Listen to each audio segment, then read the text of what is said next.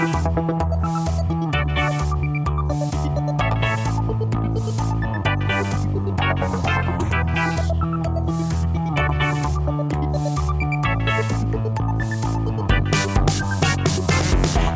ou Tripoli, Vilnius ou Benghazi, Paris, Moscou, on fait le bunga, bunga. Bangkok ou Bogota, Le Caire ou Jakarta, Gustavia, on fait le bunga, bunga. Stockholm ou Monaco, ou Montevideo, Oslo, Tokyo, on fait le bunga, bunga. Hello, welcome to BungaCast, the global politics podcast at the end of history.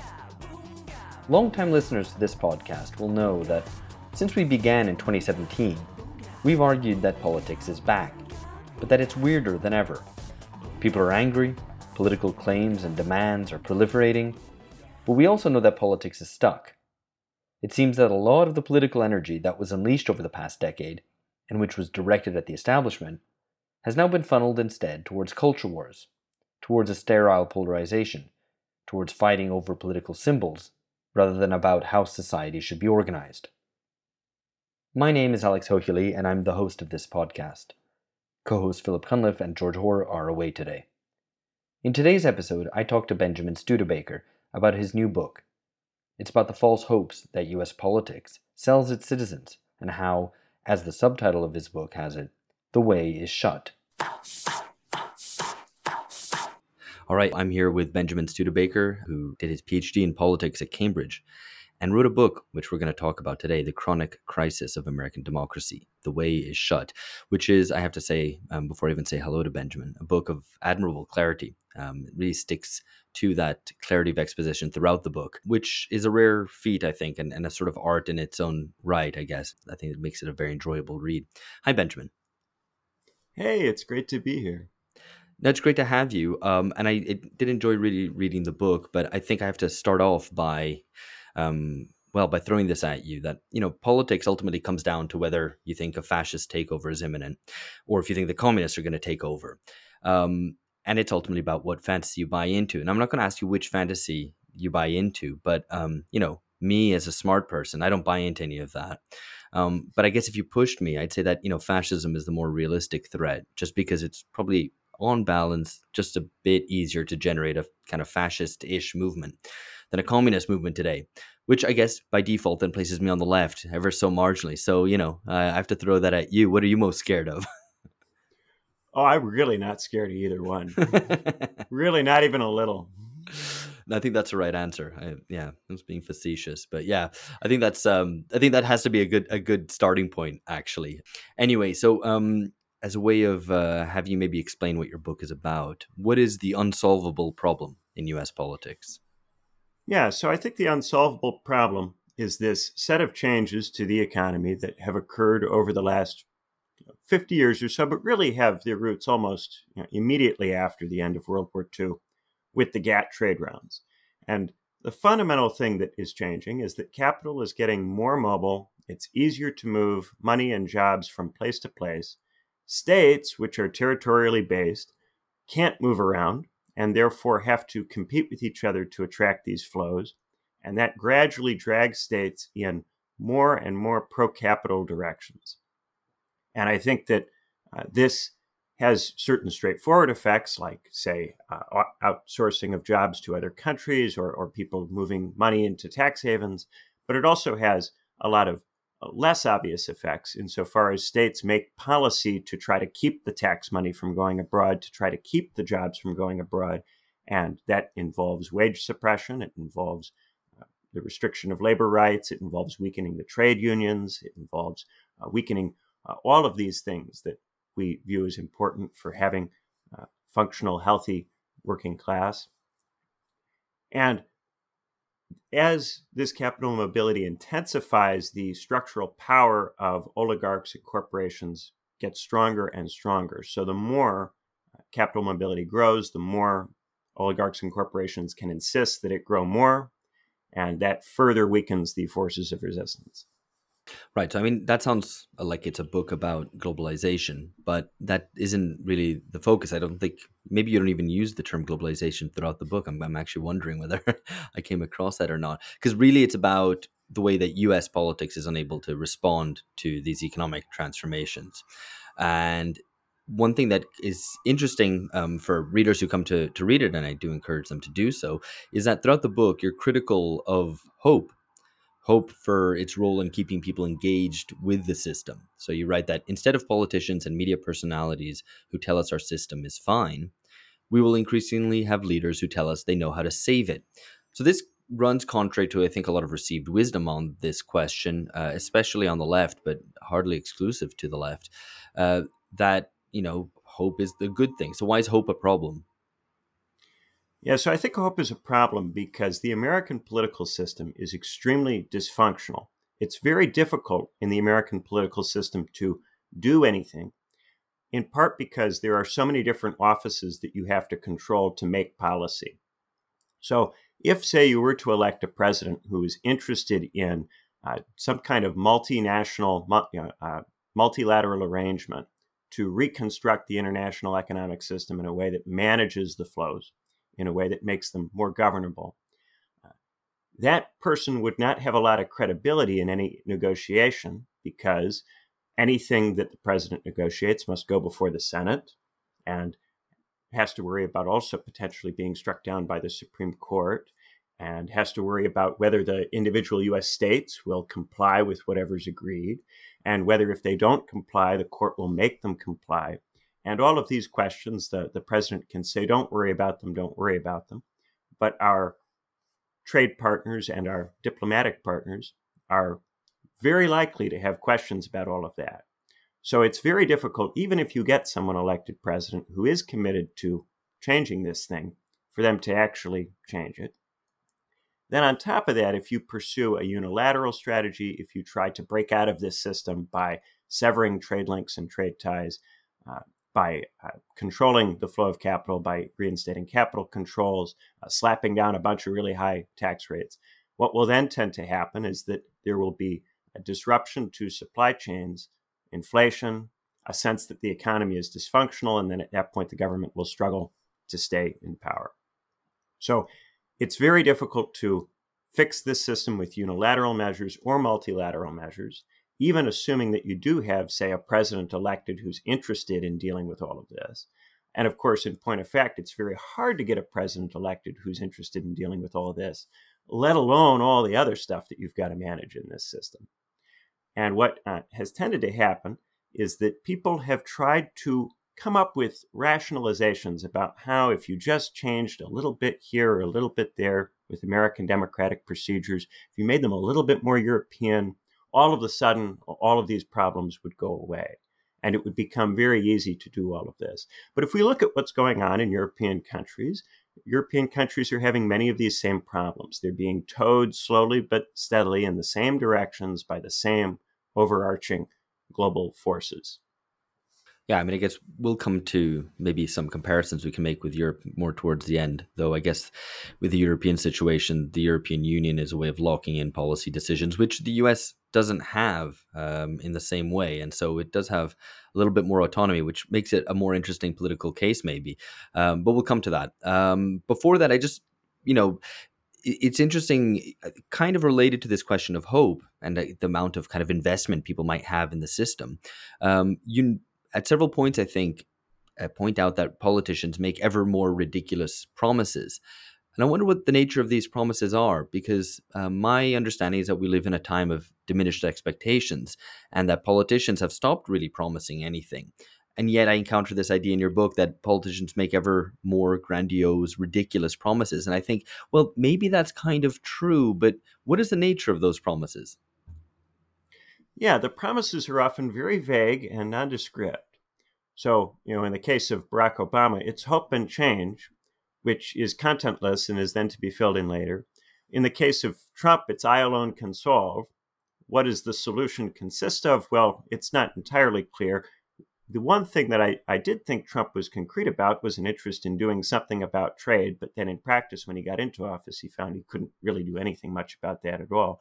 And even the small things he tried to do were inflated into these gigantic measures, when in fact they made only very, very marginal revisions to the global trade system, and mainly had the effect of increasing U.S. trade links with other states in the Asian Pacific region apart from China, like, for instance, Vietnam.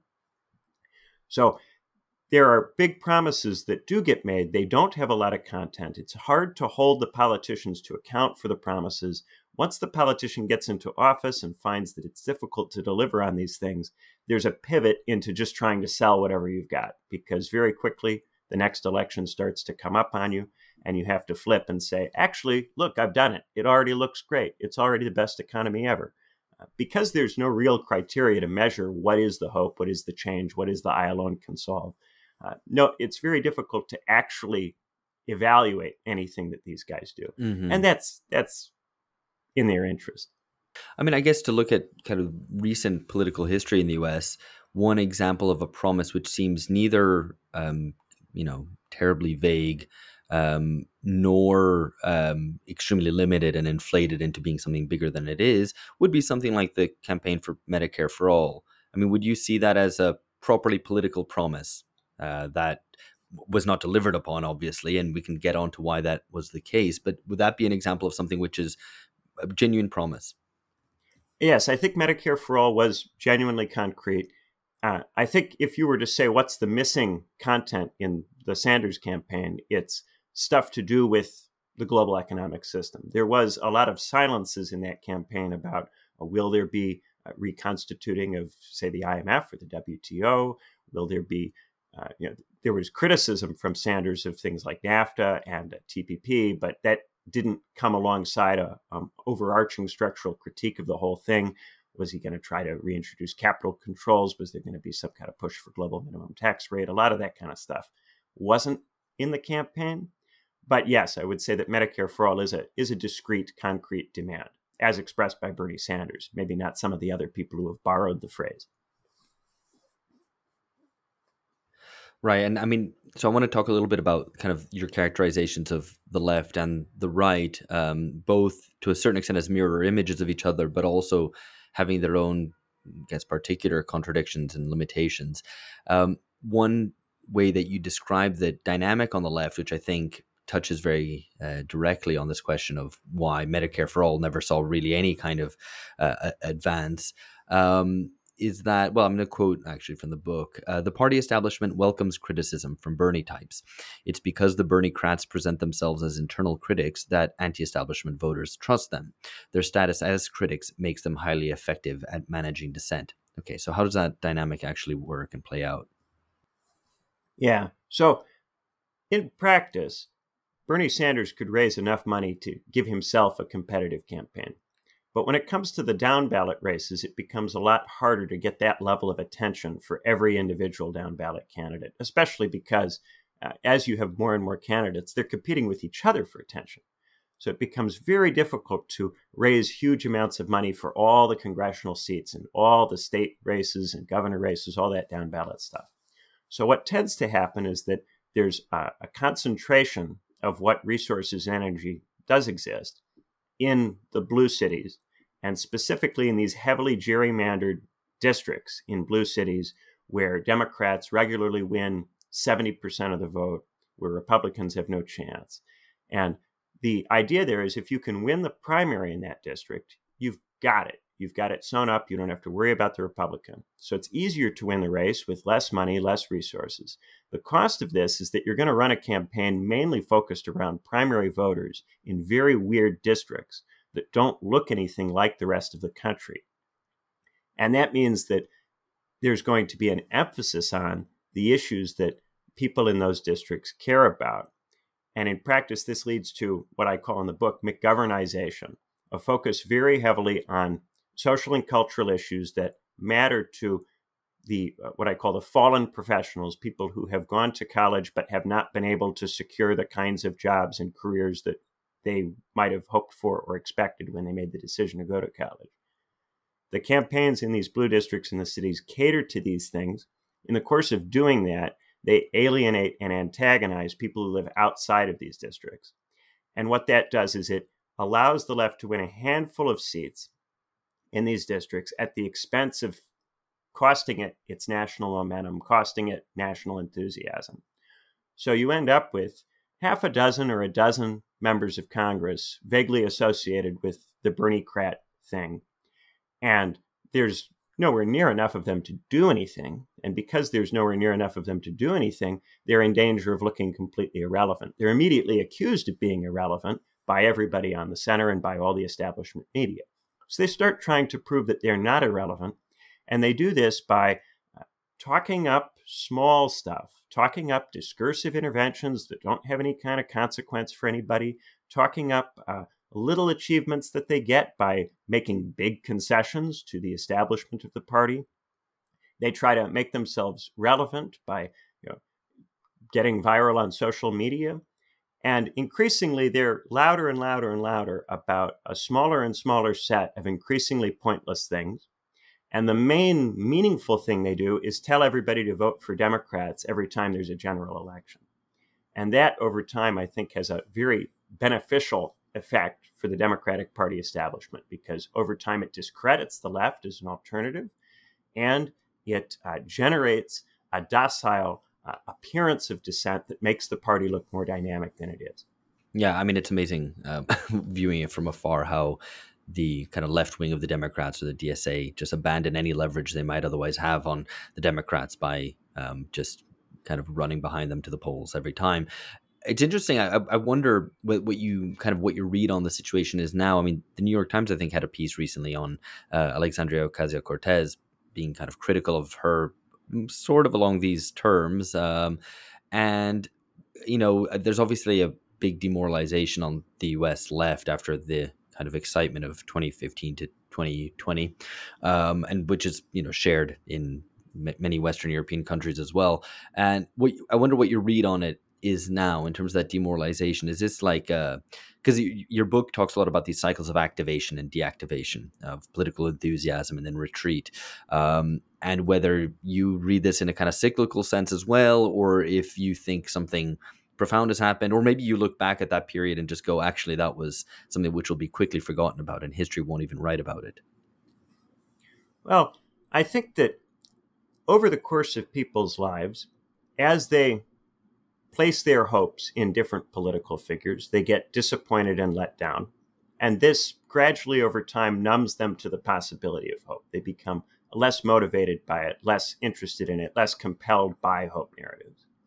And there tends to be a move toward fear. So if you're not able to get people to show up and vote by telling them, hey, we're going to do Medicare for all, you get them to vote by saying you've got to vote to save democracy from the fascists. And this narrative of fear delays the withdrawal from politics that would otherwise occur on the basis of the collapse of hope. Now, I think as you keep banging the drum about fear and the thing that you're meant to fear doesn't materialize, that can happen a second time with fear. So just as we can get over hope, we can get out of fear and move into despair. And the function of the whole book is to kind of move you from, if you're still in the hope mindset, out of that, if you're still in the fear mindset, out of that, and into this feeling of despair, into this feeling that the American political system really is not capable of solving any of the important problems that we have today. It's really not capable of delivering any kind of fundamental change. It was created by those who are dead, the founding fathers, and they keep it. They've structured it in such a way that it's very difficult for it to evolve or change. There hasn't even been a constitutional amendment since around the time I was born in the early 90s. You're not going to change the procedures in any kind of fundamental way. Even if you did, it wouldn't be enough. Even if you instituted European-style social democratic procedures, it wouldn't be enough. So I think there is a point at which we can get people to despair. And when we get people to despair, I think for most people what happens is there's a dropping out and there's a move into these enclaves, what I call the 4Fs.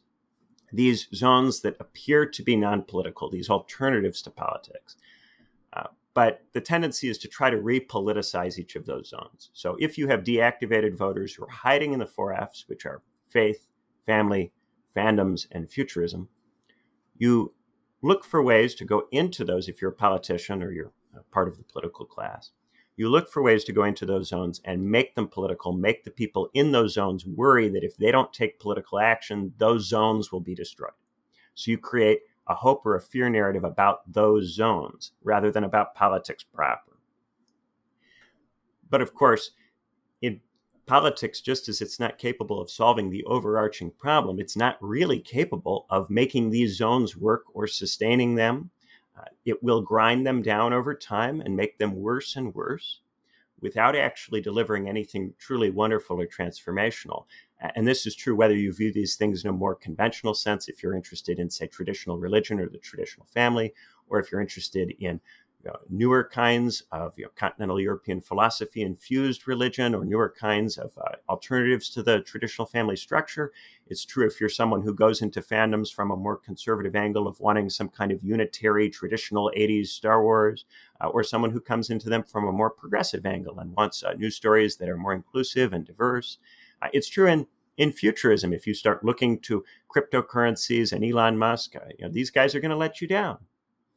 And so what I think there might be some possibility of is that we get to a point where we despair about all of that too. And if we can despair about all of that, then we get to a point where either we have to come up with something to live for, or we have to start killing ourselves.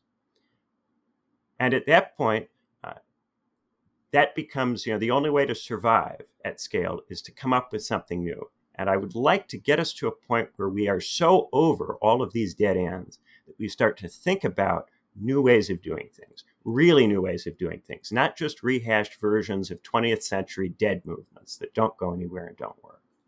Yeah, or indeed fear of 20th century dead movements, which is where we started. Let's get into this question of despair. I wanted to come to it much more towards the end, but maybe it's now you've raised it, so let's do it. You lay out in a very kind of systematic way the way that hope and fear work. And I mean, on this podcast, regular listeners will know that we've been regularly talking about the politics of fear and what is closely related to it, emergency politics, and the way that both left and right avail themselves of claims of emergency all the time nowadays as a way to motivate their bases and other voters. But this question of despair is more arresting. It's something that I'm already mentioned that the hope question that you introduced, the way that hope is mobilized, I think that's quite interesting. Maybe it's something which is a little bit more present in US politics, just because of the kind of rhetorical styles or whatever, and that maybe I hadn't quite cottoned on to the role that it plays along with fear. But despair, yeah, I mean, you kind of, you're saying we need to reach rock bottom. Right, we have to kind of abandon all hope, all expectation that this system will deliver something, which sounds like, it sounds, I guess, like you're pushing towards a revolutionary or some sort of insurrectionary outcome, and you're dismissive of that as well. So I wonder how you see the kind of despair of existing solutions playing out. Yeah. So I think a lot of people, when they despair about electoral politics, get into some kind of LARPer revolutionary politics that involves, going back to reading Rosa Luxemburg and Vladimir Lenin and various anarchists from the 1800s, and imagining that somehow we're in a similar situation now, that this is like 1848, or it's like the late Soviet period, and that there's going to be some kind of cataclysm that you can just wait for. And I want to emphasize that in the United States today, there is just really no potential for any of that. I think it's way, way overestimated the degree to which people are willing right now to go out into the streets and be killed for any other type of political system, because no one has really formulated an alternative political system that is compelling to the ordinary American. And this is the creative act that is necessary before any kind of return to revolutionary politics is possible. We need to formulate some kind of new political system that doesn't carry the baggage of the Soviet Union or Nazi Germany or some of these third world Marxist movements like the Khmer Rouge, or religious movements like the Ayatollah's regime in Iran. None of this stuff is compelling to the ordinary American, and rightfully so. All of those regimes completely failed. In politics, if a regime is dead, it died for a reason. It died because it could not solve the problems that it faced. So we need to get completely beyond anything that even smacks of analogy with any of that. We need to put all of these historical analogies that everybody's constantly in, we need to shoot them all in the head and move on from them and come up with something genuinely new that is a response to the conditions that we have. And so that's why I really go after revolution. I think there's a lot of rehashing forms of revolutionary politics that are based on the 1800s or the first half of the 20th century or the Cold War, and they're all just as defunct as the ordinary kinds of reformism that we talk about. And this moving back and forth between the Soc Dem reformism and the LARPer Leninism, it needs to die. Both of those need to die. All the 20th century stuff needs to go. Man, there goes my hopes for an American Pol Pot, but oh well, I'll have to find something new. um, yeah, I mean, I think it's right, and to a certain extent, the relationship between kind of martial politics and the experience of war and revolution is too often understated, and people's willingness to die for a cause, I think, is what is missing from that puzzle. I'm not suggesting that needs to. Well, I think it probably is quite important. I think there's probably no way of getting around that. But in a situation in which you have a very professionalized army, I mean, the U.S. still a sizable proportion of the population serves in the military, in contrast to what is the case in Western Europe. But nevertheless, it's still quite small, and I think that the lack of that experience means that it's one of the many ways in which we're very much not in the 20th century. I want to come back to the despair point and revolution and various other these ideas of and in your proposal that we need something entirely new. But we'll come to that, I think, towards the end, because it might be worth talking through some of the other ideas in your book. Firstly, a little bit on the right, on conservatism, and you make a distinction between small c conservatism, something that I think you come across as sympathetic to in the book, and big C conservatism, and the role that the media plays in turning conservatism into the very things progressives accuse it of being, a social group that is constituted principally by the desire to deny other social groups the affirmation they seek. Okay, maybe you can spell that out for us. Yeah, so one of my overarching arguments is that capitalism and the system of capital mobility, it degrades us psychologically over time. It degrades our psychological capacities and therefore our ability to act strategically, act in a politically effective way. And it does this by subjecting us to enormous psychological stress, which makes it easy for us to be turned on each other, to be made to blame each other for the situation, instead of arriving at some kind of structural critique and then coming up with a way of solving or resolving that structural problem.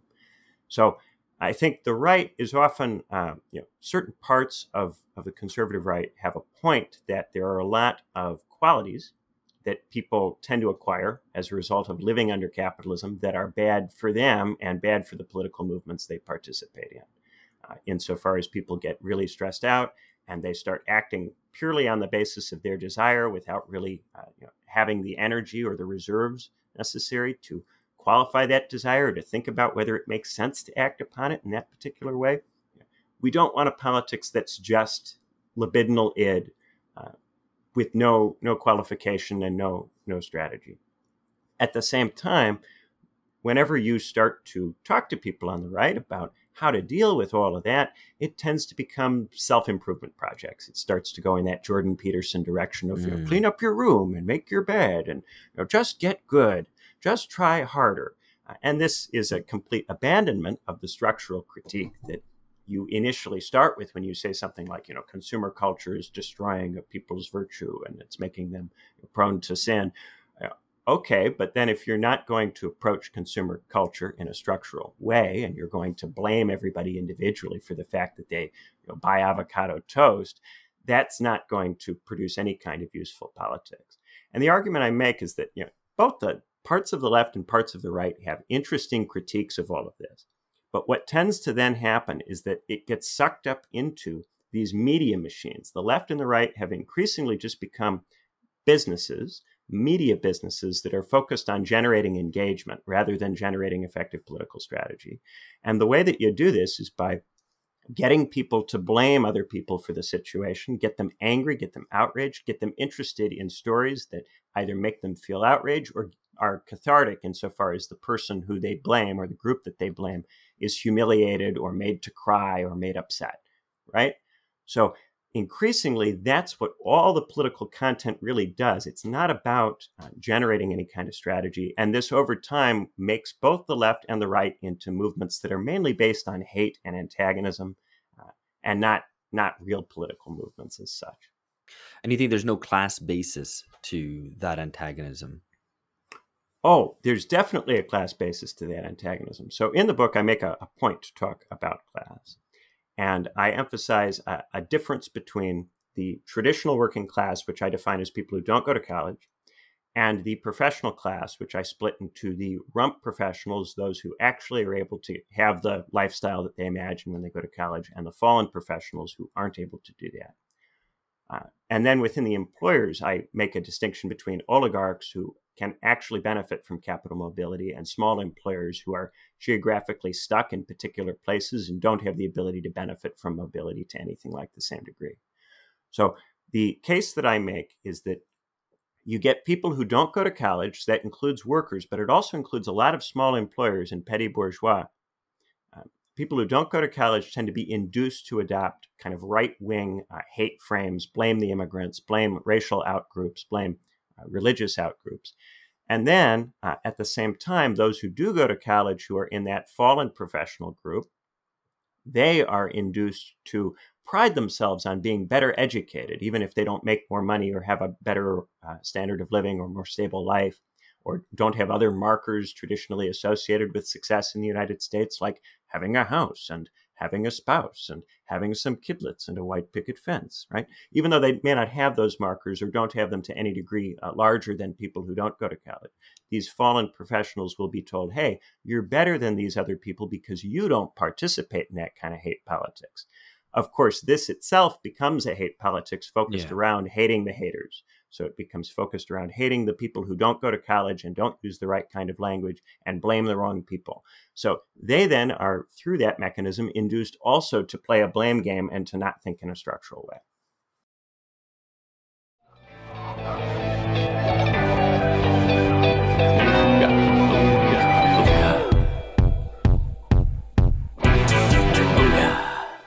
Pushing this maybe a little bit beyond where it should go, but between those, you don't really see, between effectively the lower middle class, petty bourgeois base of the right, and particularly I think the populist right, and the base of woke liberalism. I don't know if I'm mischaracterizing what you're getting at if I put it that way, but nevertheless, that kind of idea, that between them there is no class conflict, that they're just two faces of the middle class, and there isn't anything there. Yeah, between them, there's really nothing much going on. I think there are some differences in terms of, sometimes there are some economic differences in the interests of the petty bourgeoisie versus the interests of college-educated fallen professionals who are employees. There's some difference there insofar as the small employer is an employer and not an employee, and therefore will tend to have some different views about the labor market and about wages and about inflation. And for this reason, the Republican Party will emphasize inflation more than the Democratic Party will in almost any situation. I also think there are some differences that we saw in COVID in terms of, if you're a small employer, keeping your business open is the thing that really matters to you ultimately. And if you're someone who is an employee, well, if you can collect a PPP check, then you're not going to mind so much if the economy shuts down for a while. Or if you can work from home and your boss will be content, you're not going to mind a shutdown. So there are some differences that emerge from the different class constitutions of these groups. But I would not characterize this as a traditional working class versus the bourgeoisie. That kind of class conflict does not exist currently in the United States. Well, because there are people, and not just in the US, but also in Britain and elsewhere, who are trying to kind of characterize those politics and that political polarization as one which is polarized on class. That, you have the laptop class who are the new elite against the, kind of good, honest workers, but also with some small business owners. And that is, effectively trying to create a class polarization out of that. You don't buy that. Yeah, most of the workers are completely out on all of this. The traditional workers, a lot of them are, for one, there's a bunch of crazy conspiracy theories, some of which might code as right or left wing, but a lot of which are just crazy and out there, that a lot of traditional workers are into these days because they aren't in labor unions, aren't organized in any kind of way where they can get decent political information, and are trying to make sense of this stuff without trusting the rump professionals. In both cases, it's rump professionals who make most of the content for both the progressive and conservative factions. It's rump professionals, people who went to college and succeeded, who make the content, and they get their money from oligarchs. In both cases, that's the root material base for all of the media content. So I think, for the most part, I call them the American subaltern. I think most workers are at this point withdrawn. Voter turnout in the United States is always not very good. A lot of them don't vote at all. Or they're fringe voters. They vote for whoever seems funniest, for whoever generates good memes or good content, seems like an entertaining ride. There's a lot of flippant voting. There's a lot of despair. And there's a lot of just disengagement and not wanting to be involved. Yeah, I mean, certainly. I mean, if 40 to 50% of the population doesn't vote, then that obviously stands to reason that it all stacks up. Yeah, I mean, there's obviously the role. I'm actually kind of even reluctant to raise this because I'm tired of it, and I might bore myself in asking the question.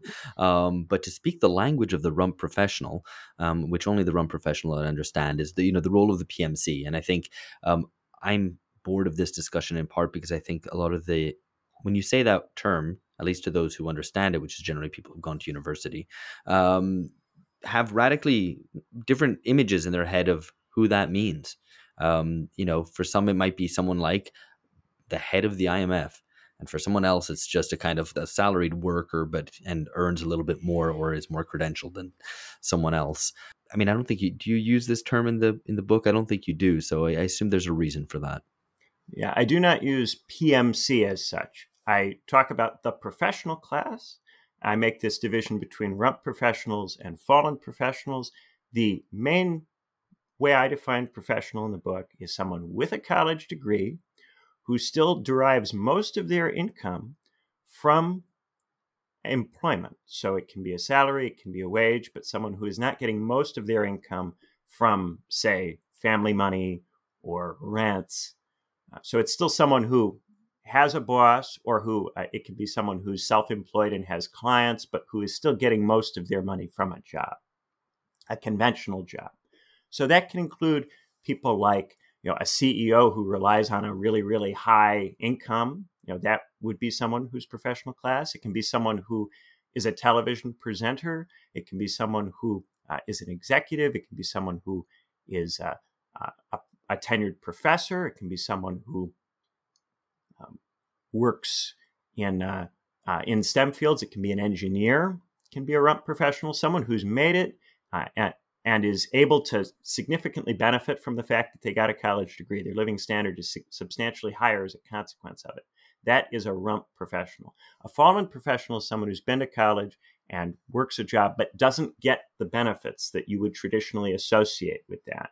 So someone who works a job that isn't substantially better than, say, a traditional steelworker job, where if you were to line up, indexed for inflation and inclusive of all the benefits and pensions and so on, what the steelworker in the 70s gets, and you were to compare it to what this college-educated person gets, you would go, well, you could make an argument that the steelworker has a better job and a better situation if you take the assumption that the steelworker isn't going to get laid off in 20 years when the steel company moves abroad or automates it with robots.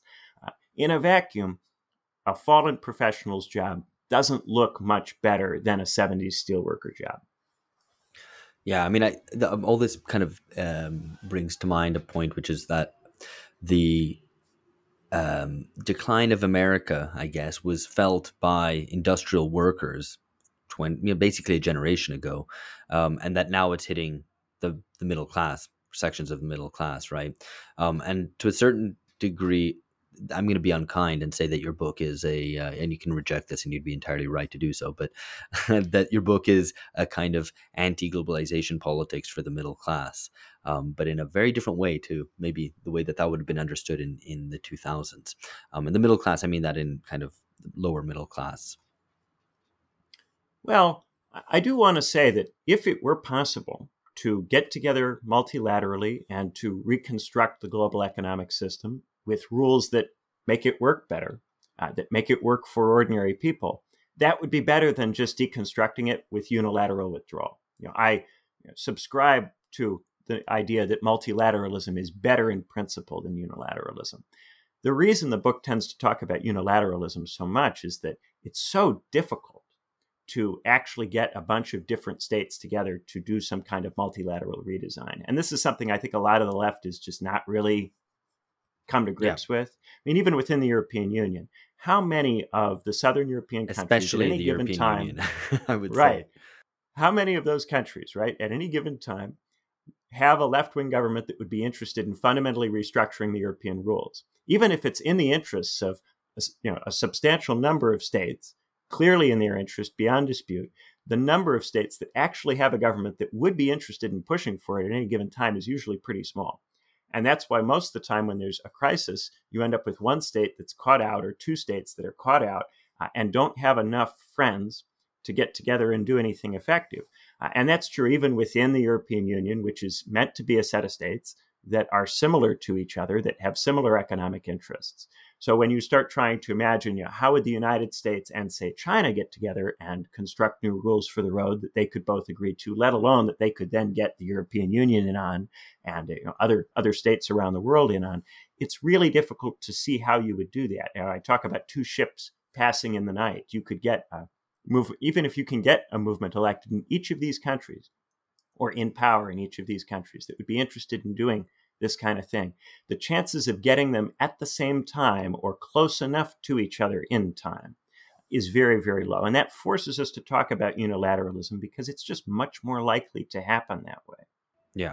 No, and it's again a question of leverage ultimately. I mean, for listeners' sake, we're having an episode coming out sometime after this one comes out on the politics of sovereign default, and where going it alone often seems like the thing that has to happen, and very often doesn't happen. And look at why that is the case. But to return back to national politics and the way politics plays out, I think one of the things that has been most disheartening for me, I think, just observing politics over the past I'm trying to think, past 3-4 years, has been the way that the evident repoliticization that's happened has been channeled towards culture wars. And I think this is obviously a concern of yours too, even if you put it perhaps in a bit different terms.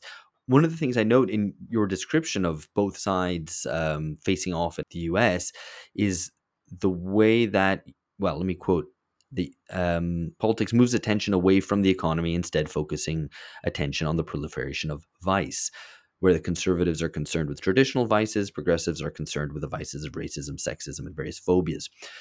Now, your language there is pretty deliberate in using the language of morality, individual behavior, concern with individual behavior in a pretty kind of Christian way. And I wonder why you chose to describe it in those terms. Do you think that it's still, the US is still, I guess, quite Christian, and to describe these issues in terms of sin and vice are get down to the root of what's going on? Yes, I do think they get down to the root of what's going on, in part because many people on the left are just first generation, removed from Christianity, just one or two generations removed from really quite intense Christian conviction. I think that there is still a very, very large amount of this stuff going on in the States. Even if you look at, say, falling church membership, there's a lot of people who have religious convictions who consider themselves very spiritual in a very serious way, who may not identify with Christianity or may not themselves go to church, but would count themselves as spiritual. A lot of Americans who would say that they've rejected Christianity, who wouldn't even say that they've rejected spirituality or God as such. And even among those who do say that they have rejected God, you've got a set of people who are in the shadow of that concept in the Nietzschean sense, who are still very much doing politics in a way influenced by having grown up in that kind of milieu. So I think that stuff is still very much going on in the States. And that's something that maybe looking at it from a European perspective is less obvious. We talk a lot, way too much, about how the United States is more racialized than Europe, but we don't talk as much about how it's more infused with theological emphasis. Yeah, and especially because it's a discussion that used to happen, but in a much more blunt way, like in the 2000s. Look at George W. Bush. Look how religious he is, born again, etc., etc. And it's a discussion which has faded with the decline in church membership. But yeah, as you hint at, that's probably more to do with atomization than it is to do necessarily with a decline in belief. Yeah, and also politicization of the churches to the point where a lot of people are frustrated with religious organizations because those organizations try to drag them back into politics in a way that they don't like. Many people go to faith to get out of politics. Yeah, that's very interesting for me looking at it from Brazil, where we've had huge growth in continuing growth in evangelical churches, which have been very politicized, but already it's showing the signs of strain, where a lot of churches, even in the last election, were kind of like sick of their pastors telling them to go vote for Bolsonaro and that the communists are going to come take their children away, and et cetera, et cetera. So it's Yeah, at this interesting. point, when you survey churches in the States, the evangelical churches often have the lowest rates of political participation now. A lot of them are just totally out on it. They're completely burnt out after all this time. Which is fascinating. Yeah, that burnout. I mean, it's something that a lot of people wouldn't have predicted. And actually, when you think back at it, like, well, actually, maybe should have been a bit more skeptical. That's right. Anyway, that's all fascinating. But I'm gonna put a pin in that, because just on the question of culture war, because I think a lot of I mean, my tendency is to describe a lot of contemporary politics as culture war. Um, do you see it as a question of content or of form? So does culture war only pertain to certain issues, certain types of topics, like abortion? Probably is the most kind of archetypal one that there is, particularly in U.S. politics. Or do you see it more as a way of doing politics? So that it could attach itself to any sorts of issues, but it could have a certain culture war framing.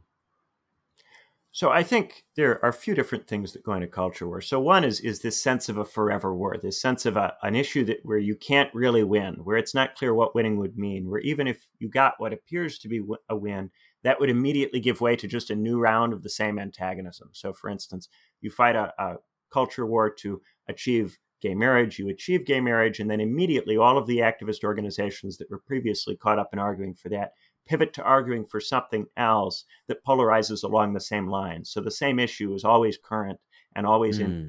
broadly a similar kind of way, with maybe depending on which particular issue they pick, shifting a little bit what percentages of people agree. But it's always there. You never get rid of it. And in part because there are so many people whose careers at this point rely on the issue continuing to be relevant. So it cannot be resolved in any kind of way. So I think there's a forever war aspect that's important. In addition to that, I also think it's worth emphasizing that a culture war issue never actually produces a living standard increase in material terms. So even if you win a culture war issue, that isn't going to make it easier for people to get houses or healthcare or education or energy at scale. It might shift a little bit the distribution of something currently. So some people might get it rather than other people. But it's not going to result in any kind of broad alleviation of the position of the working class or the position of the fallen professionals. They're not going to, as an entire class, see any kind of improvement from advocating on the basis of the issue. So there's a sense that even if you could resolve it, it would be inert. It would not actually do anything. So there's a pointlessness with culture war in both of those senses that I think is really relevant. Yeah, no, I can see that. I think that that sort of futility and attachment to symbols which try to perpetuate that politics as long as is possible. So that's right. Yeah, There's no it's an victory. industry. It's a business to do it rather than actually a robustly political, class interest based struggle.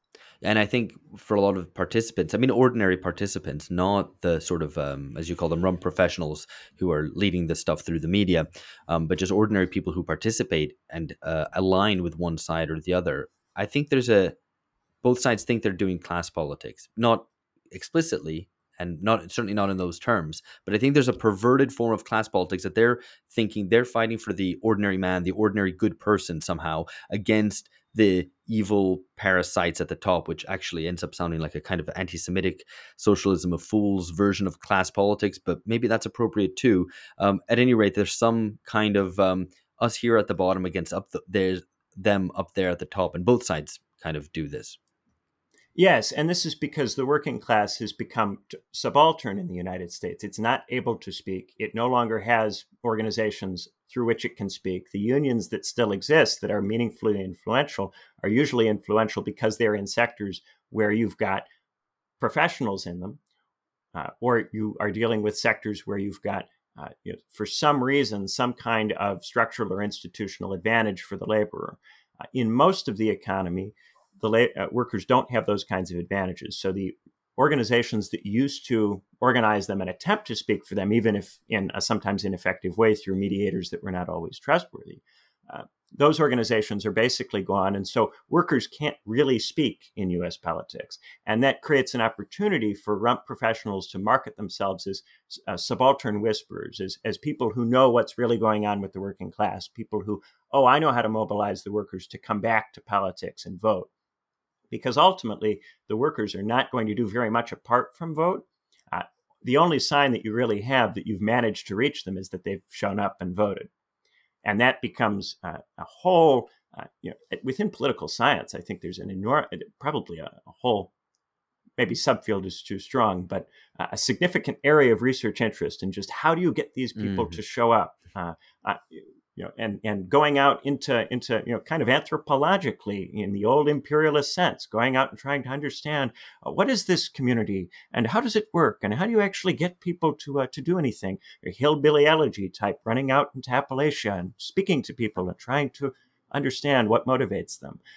And increasingly, it's just totally removed from what actually goes on. The people who are doing it have no actual connection to or roots in any of this stuff. And most of them don't really know.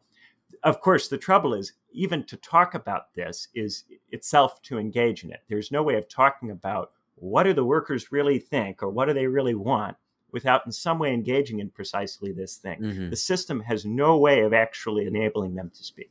No, and I think probably there's an extra layer even to that now of, I guess some people call it popularism, where technicians of politics conjure up the people, because the people might not be speaking directly, or to the extent that they're speaking, they might be on social media saying random things, and then this notion of a people is conjured up. Of course, it's instrumentalized to suit whatever politics you're trying to see through. Yeah, we don't have a people in the United States. We never have. It's always been a bit silly to try to pretend that this country that has so much internal diversity can be spoken of meaningfully as a people. At the same time, we also don't usually have the alternatives to that frame that people will try to throw out.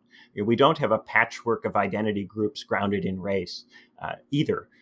These different ways of trying to make sense of the country are all symptomatic of rump professionals who have no real roots in much of the country, who don't interact with anyone who doesn't go to college on a regular basis, who would never attend or contribute to an organization that was actually run by people who didn't go to college, who would find any such organization too troubling on too many different levels to get properly involved with it. Yeah, no, and I mean, the amazing thing about this situation is that it's incredibly noisy, but there's not that many people actually doing things.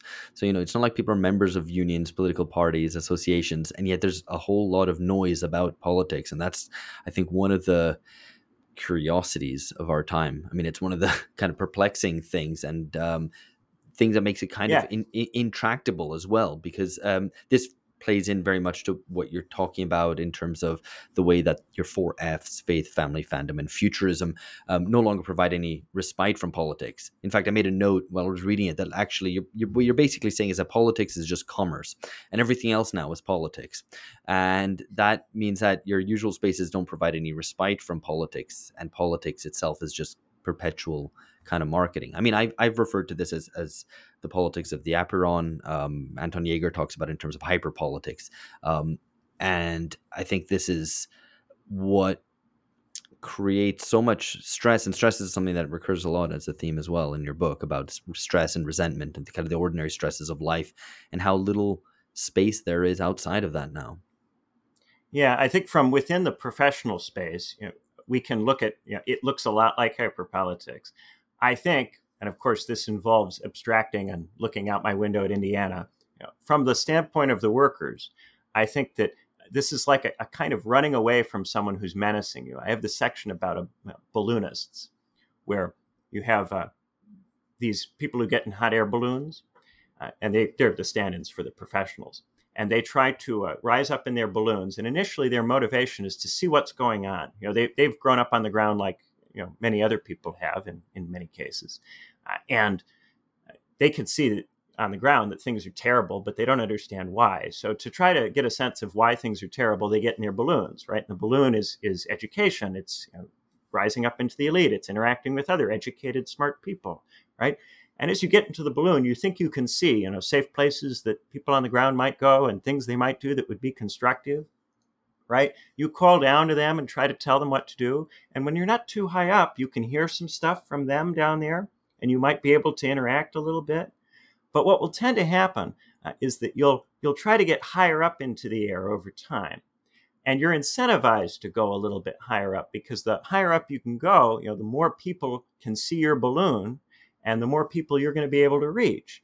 And perhaps the more people you reach, the more money you tend to make. So the further up you go, the more you become interested in just looking around and seeing what are the other people in balloons doing and comparing your balloon to their balloon and seeing who's got the nicer balloon. And you can still shout down to people down there, but increasingly it's hard for them to hear what you're saying and you can't really hear what they're saying.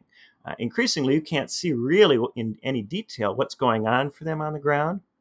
So you get to a point where you're just way up in the sky and you're really talking to nobody except other people in balloons. And at that point, you've become pretty much useless. Nobody really follows you and you're kind of past it. But it doesn't matter because you aren't important. The people who fund the balloonists can go find somebody else on the ground and give them a balloon and start the whole thing over again. And you get to a point where if this goes on long enough, you can imagine people on the ground would just start to become really suspicious of people in balloons. And as people in balloons become more and more desperate to get people on the ground to listen to them and follow them rather than the other people in balloons, they'll say ridiculous things that don't make any sense. They'll tell people to do stuff that's counterproductive, that gets them in trouble. Eventually, you would start to see the people in balloons as menaces, as really something you'd quite like to avoid. And I think that's where we are. I think most working class people who don't go to college regard all of the people who talk as people who are just trying to get something from them, who don't really have an interest in helping them, and that they'd be better off avoiding. So hyperpolitics among the balloonists is always mirrored by this desperate bid to get away from politics that still goes on, but it goes on among people we don't hear anything from. I think that's right, though. I mean, those people on the ground, to use your neat image, also seek ways to explain the world. I mean, you made reference also to kind of crazy ideas or conspiracy theories or whatever to also make sense of this world that is completely out of control. So, I mean, the hyperpolitics would still be a reality on the ground then too, albeit it would take a different form. It would be less. It might be, where do these sinister balloons come from and who's the puppet Right. person who keeps putting these balloonists in the Right. sky? Right. Yeah. No, that's good. That's good. I like that. No, I like the balloon image. It's pretty useful.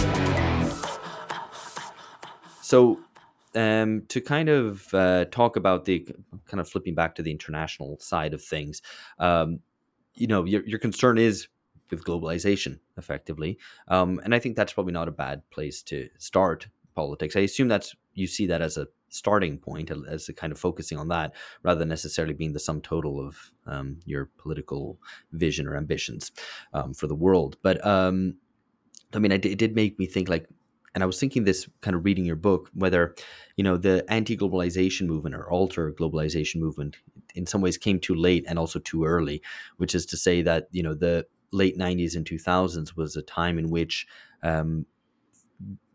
economies were still growing. Society had been, greatly depoliticized, through kind of neoliberal techniques of removing questions from contestation, and because things were kind of going okay, no one was really paying attention, and so politics was done by those who were doing it for people over there. So that's what all the concern about development, as crucially important as it was, questions of third world debt, completely odd, still very much unresolved, were kind of took the forefront. And in some ways, it would have been good if that politics had existed in the 1980s, not in the late 90s and 2000s. But also, now might be a good time for that politics as well, one which would be grounded in a kind of self-interest, a collective self-interest in rich countries as well, not just for people over there. I mean, can you conceive of a politics like that? Is that something like what you have in mind? Well, I certainly agree that globalization became an issue long after the point at which capital mobility had become too strong a structural lever for us to resist it through the mechanisms that people thought would be effective in the 50s and 60s. In the 70s, the labor movement just really couldn't contend with all of that. And then by the 80s and 90s, it was a shell of what it was, and it was even weaker from the standpoint of trying to organize any kind of meaningful or effective resistance. At the same time, in the 80s and 90s, growth rates were still too high for people to really be at scale interested in economically renegotiating everything. If anything, in the 90s, you had this period of enormous confidence in this system that would have prevented any kind of major restructuring. So yeah, I think the anti-globalization movement is too late in the sense it came after the point at which capital mobility was too strong to resist through conventional 20th century means, and too early in the sense that there wasn't enough misery in the 90s or acknowledgement of the misery that was occurring for there to be meaningful change. As far as what we do now, I mean, the globalization movement, because it existed at a time when the labor movement was so weakened, was not properly connected to that labor movement. And there was still, I think, a very professional character to the globalization movement as a consequence of that. Yeah. Now, is it possible to get something that mobilizes a working class at this point, that even enables a working class to talk? I think that's a very difficult thing to imagine from here, especially if we're thinking about trying to just start up labor unions in the way in which somebody might have thought about starting them up in the 1800s. And if you're trying to follow some kind of playbook, it's worth bearing in mind that the only way any of that stuff really got off the ground was through the world wars and the chaos that they caused, even in a context where we had that lower level of technological development, lower level of industrialization, lower level of mobility. It required enormous disruption to actually allow all of those strategies and tactics to do anything really for working people. If not for the world wars, there's every reason to think that all of those strategies would have been largely ineffective, and that we wouldn't be really any better off than we were then, in the Gilded Age. Yeah, no. So I think that it's this creative question of, can we formulate something new that, and I'm really not sure if we can, and it's something I want to work on for the rest of my career in various different ways, and I hope I can get other people to also do it. If I can have any kind of impact on people who think seriously about this kind of stuff, it would be, let's just stop doing historical analogies. Just stop doing them completely. Stop comparing this time to other times, and to stop trying to do strategies and tactics based on models from the past. Yeah, no, that's absolutely right. Because really, this is much more like 1846, I would say. So that's why we should stop making historical analogies. No, I'm being facetious. We shouldn't do what they did then. Yeah, it didn't work. Right. Yeah. No, I'm completely on board with that. I want to come on to new ideas and where they come from in just a second. But staying on globalization, I mean, I think it's true that very often the biggest push comes when the door is already left a little bit ajar, and the past 5, 6, 10 years have been a story of leaving the door a little bit ajar on deglobalization.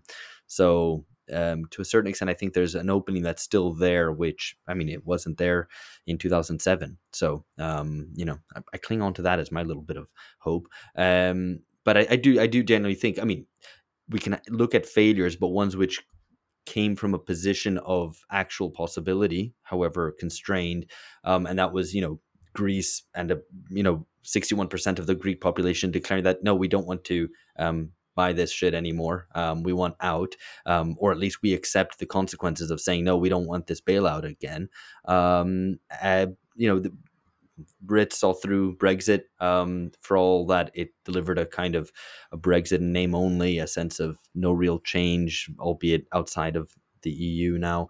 But nevertheless, there's kind of something there. And it makes me wonder why you seem so downbeat when you say something like in the book, multilateralism is unlikely to succeed without the credible threat of unilateralism. Yet the credible threat of unilateralism destroys the economic credibility necessary to win elections and get a chance to pursue multilateralism in the first instance. Now, not to repeat the discussion about multilateralism and unilateralism, I think we're totally in agreement about the need for unilateralism to be wielded as a threat and as a genuine, credible threat. Otherwise, you'll get no multilateralism at all. And this is where the left is generally very wrong on this. Certainly, the kind of Western European left. But this question of losing economic credibility, well, yeah, but isn't any quote unquote progressive or radical politics going to quote unquote lose economic credibility amongst the media? I mean, isn't that just something that you kind of price in? That's the cost of entry, basically. Well, I don't just mean with the media. I mean to the point where you can sustain the government across time. So if you do policy that causes so much economic disruption that the media is going to be able to frame you as irresponsible in such a way that you will then lose the next election, then even if you have done some pretty radical out there stuff, you aren't able to sustain it across time. So in the case of something like the UK, I'm really depressed about the UK. I'm really depressed about the UK because the UK did not really sever trade ties with Europe. The UK went to great lengths to minimize the trade disruption that Brexit caused and the mobility disruption that Brexit caused. And to a very large degree, the UK is still trying to make itself a financial center and to attract capital through tax cuts. That is the Conservative government's preferred way of trying to manage Brexit. So when I look at the UK, I go, this is a country that has done Brexit, but is completely desperate to remain connected to this system. It's not actually trying to get out of the system by doing Brexit. It's trying to use Brexit to give itself an aesthetic cover for remaining in the system. And I think this is what we tend to see in Europe. We tend to see states that look to create an illusion that they're exiting or trying to exit when they're trying to do a superficial exit that will allow them to stay in with less criticism from the public. And I think we see that, for instance, with Orban in Hungary, where economically Orban is totally deferential to European rules, but there will be all of this cultural froth that he'll kick up to try to create the illusion that he's in permanent rebellion against the system. Similarly with Greece, yes, there was this vote, to go out, but now, Greece is under a conservative government that follows the rules, or at least wants to make sure everybody believes it's following the rules. This is what I'm seeing in Europe. I'm not really seeing anyone actually pull the plug on the trade relationship. And even the paperwork that Brexit kicked up without pulling the plug on the trade relationship seems to have created enough inconvenience that it's hurt economic growth.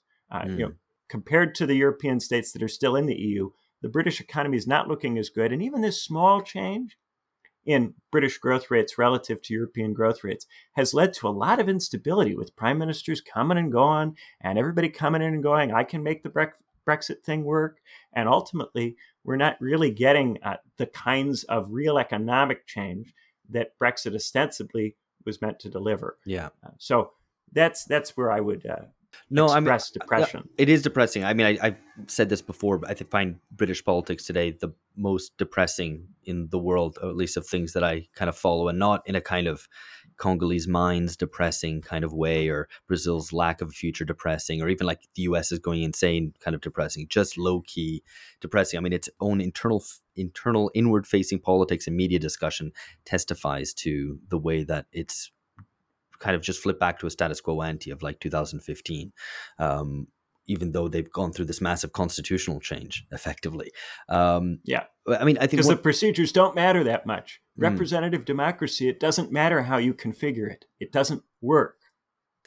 Right. I mean, the fact that you don't have, and here I'm kind of ventriloquizing my podcast mates. George and Phil are very involved in kind of Brexit, but so I think I would be remiss if I didn't try to do this, which is to say, the fact that that elites now, national elites, are not answerable to people outside, but only answerable to their own constituents, means that even though they might be completely irresponsive right now, it means that there'll be a legitimacy vacuum at every stage in proceedings in a way that wasn't the case before, where they could always go on, but it's the EU making us do this. It's out of our hands. Now it's in their hands, and they are pretending it isn't, but they're pretending.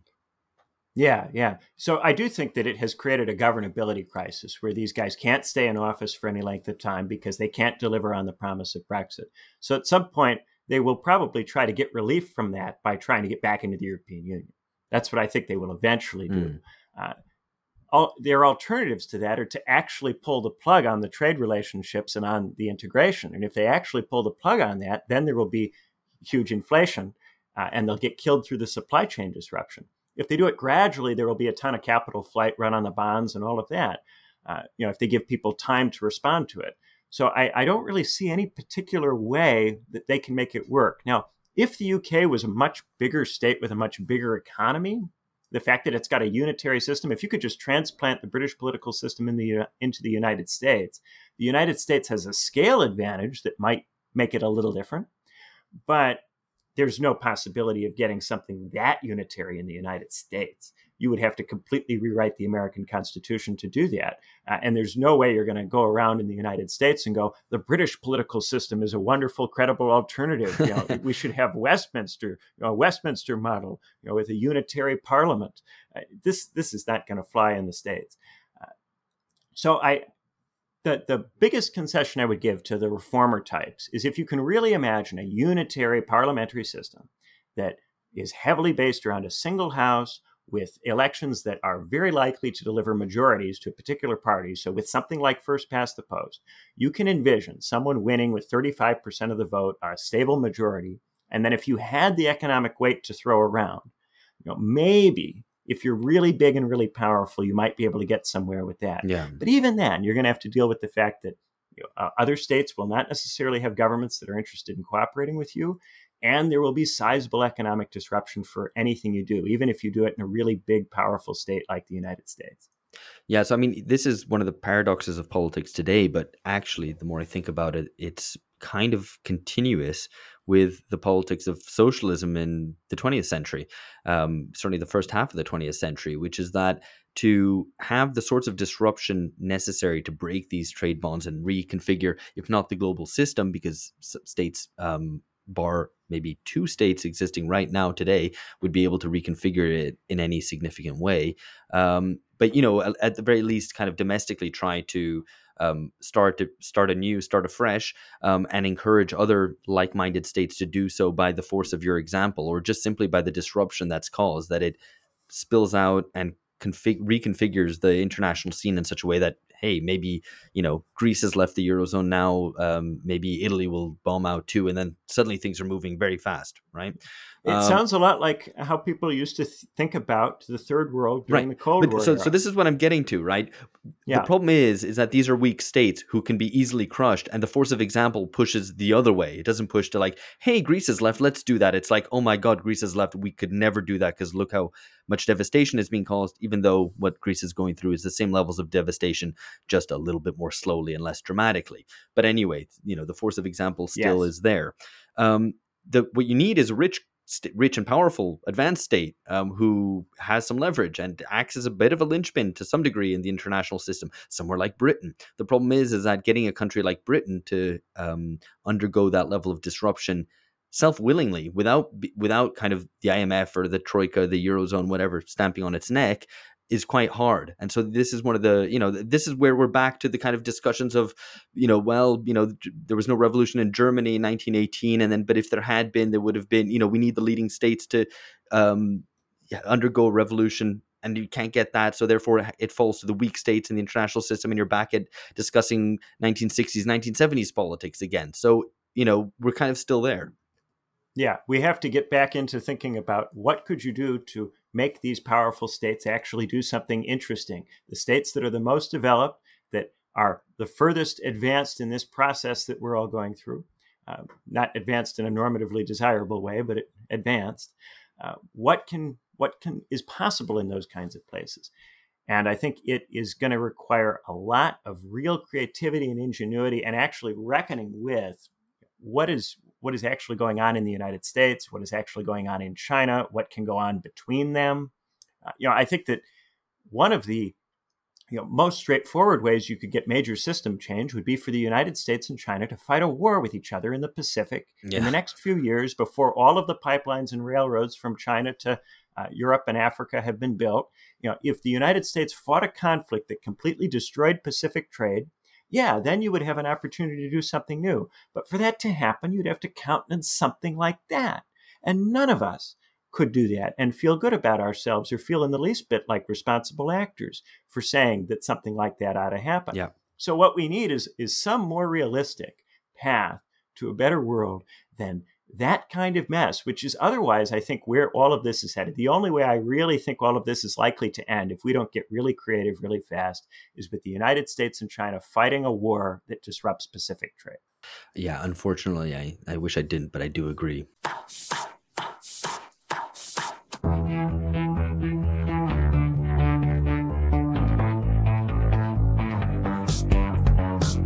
Right, so just to pick at a last couple of ideas from the book, or things, thoughts that it prompted in me. You talk about, chronic crisis. That's in the title of the book. The system is stuck, but nevertheless, its support for democracy remains. And I think there's a reading of that which is an optimistic one, which sees in that a real gain, which there's no going back from, that Americans all subscribe to democracy, and that's not going to be shaken. And that there's a genuine historical advance, I think, in the way that it creates a taboo on speaking the alternative.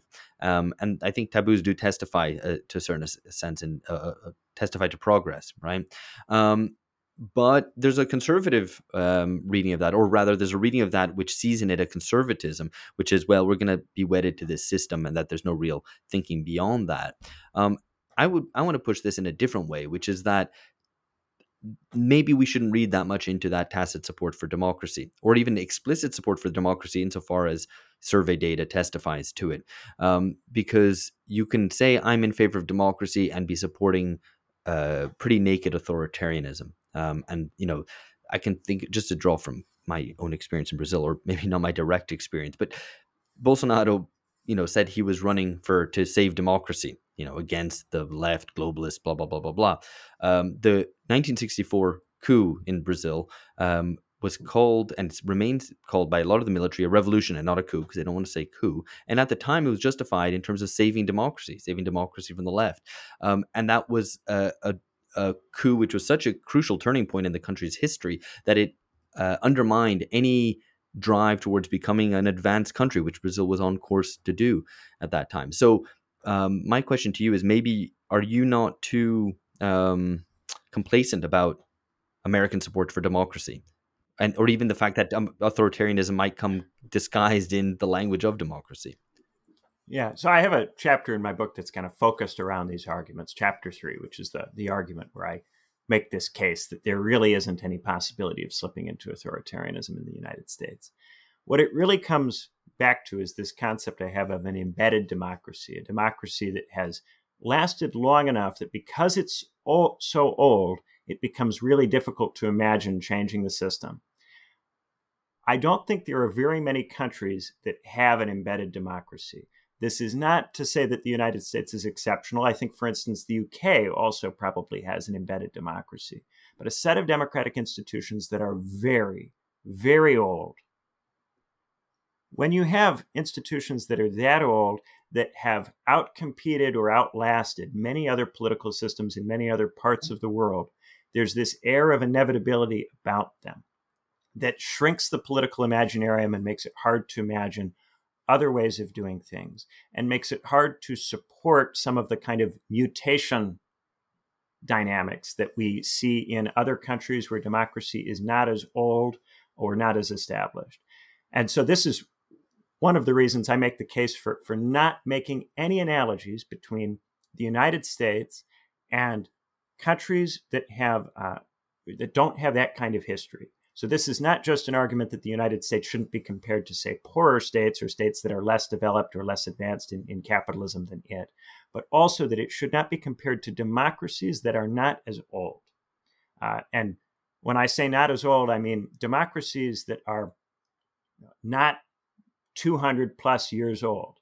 Now, when I say democracy, I'm not saying necessarily what you would regard as a normatively desirable or good democracy. So, for instance, the fact that American democracy was marred by, say, slavery in its early history, that doesn't change the fact that it's pitched as a democracy in terms of its legitimation mechanics. It was framed then, as now, as a democratic republic, and therefore it was framed in democratic terms. So I'm not saying that the United States is a perfect democracy or a good democracy or in any way a better democracy. In many ways, American democratic institutions are worse than those of younger democracies because it's so old, it started so long ago, and at the point at which it was created, you could do all kinds of things that we would now consider unacceptable.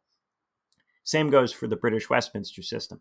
It's because it's so old that it's so funky and so strange, but also that makes it much more difficult to abandon or throw out. Now, the British political system, because it's unicameral and because it has an unwritten constitution, it allows for more procedural experimentation. You can try a wider variety of procedural reforms in the UK than you can in the States. But that's the other thing about the States. Because the United States is so procedurally locked down in that written constitution that's very hard to amend, the kinds of general over time changes that you might try to make in other political systems are much more difficult to make there legally. But then on top of that, you've got the embeddedness that makes it really, really hard to imagine even wanting to go somewhere that's analogous to some other system or some other state or place. This is, I think, the really undervalued and discounted thing about the United States and perhaps the UK and maybe some other countries that I'm personally not sufficiently an expert in to classify as embedded or not embedded, that I would invite an area expert or a comparativist to think about. I'm trying to go through these, and I'm trying to think of who who these other old democracies are. I mean, yeah, maybe Switzerland, 200-year-old France. democracies. I don't know. Yeah. France has got all those revolutions and, Well, and exactly. all of those periods of monarchy, and also throwing out the Constitution completely in a period of insurrection, even if you replace it with a different republic. That's not embedded. You can't have 5 republics in 200 years and be embedded. That's what makes France different. Yeah, no, I think, but you're right that the cases are very, very few, if at all any, beyond the US and the UK. I mean, it does sound to me like, that meaning of democracy is a democracy in which, that oligarchs or other powerful people won't be able to take complete charge of it. Democracy means negotiation for those who are wealthy and powerful, and that it's a situation which I will be able to negotiate. I'll be able to lobby. No one's going to take over and act entirely against my interests. So I'll accept conceding a little bit of influence and power because we can share it. So I think it remains a democracy in that sense, and that's what people. A civil oligarchy in Jeffrey Winter's book Oligarchy, where he classifies the 4 types of oligarchy and says that representative democracy is a civil oligarchy, an oligarchy laundered through impersonal institutions. That's what representative democracy is in the United States and in the UK. Yeah, and certainly as they've become hollowed out over the past 40 years, that I think definitely has become the case. You talk in the book about new ideas, about a kind of imagination failure, and you do that instead of suggesting a course of action or finding a solution, which I think is the right way to go about it. but nevertheless, we're kind of still stuck with this idea that there's no new ideas. The way that you call for new ideas, I think, took me a little bit by surprise, which is, again, I'm going to quote, "Revolution can't deliver a sanitized capitalism. It cannot deliver a democracy without hypocrisies or contradictions. A new political system would have to frame itself in different terms. It would have to make entirely different kinds of promises. It could not promise to actualize liberal ideals to accelerate what is already present. It would have to be a perpendicular alternative." Okay, so, I mean, that sounds to me like you're saying, well, we have to give up on what's called imminent critique, and also of challenging the reigning politics on its own terms for failing to deliver that which it promises. Instead, you're saying we have to have completely new promises. And that's I don't know, that took me by surprise. And it also sounds like drawing a big line underneath the whole experience of the 19th and 20th centuries, and maybe even the late 18th centuries, and going, right, we need something entirely new. Is that where you are with this? Yeah, we are way too haunted by history. We're way too haunted by historical example and thinking that we're like these other people in these other places and other times. It's in part because we're too aware of history. We know too much about it. We think about it and talk about it way too much. It's funny because I went to Cambridge, which is a place that really does, history of political thought and is very historically rooted. And my supervisor at Cambridge, David Runciman, the thing he said to me that really changed the way I think is, well, it's all well and good to compare, the United States now to the United States in the 30s, or the United States in the Gilded Age, or whatever. But what's different about now? And that has really stayed with me as the thing that I think nobody is really doing is what's different about now. What is is special about now. And I think at this point, we all feel this sense that everything in the culture is just a regurgitated version of something else. Even the movies are just endless remakes and regurgitations of other stuff. They don't speak to our time. They're all nostalgia trips. So I do think, just like we talk about in the 1700s, this, the Enlightenment, it drew a line under the scholasticism and the constant, medievalist, analogies. People make this kind of a frame of, there was modernity and there was antiquity, and you can make a distinction between a modern thinker and an ancient thinker. And that line was always a little bit overstated. It was never the case that there was any kind of clean break in that way. But what people during that time recognized is that there was a necessity of trying to draw a line. You will never completely draw a line. You will never completely get rid of the past. But there was a need to try to think about these societies as different and distinct from the societies that had come before, and to make that line. I think we need to do that again. I think in terms of what our intellectual task is, it's if we're going to do an analogy, it should be to the 1700s and to that need to completely have a new epoch and a new line between now and what came before. So that sounds challenging, but also a lot more thrilling than a lot of the other possibilities that are around. I'm not sure entirely how we go about that. I guess, you've said that the way out is through despair. You presented your book on the podcast that you're part of, The Lack, which I would like to give a shout out to. I'm kind of an occasional listener, and I do enjoy it. On that, you talk through a little bit this idea of going through the pit of despair and maybe trying to come out the other end. Listening to that, it struck me that maybe the other hindrance is not a lack of despair, but a lack of boredom.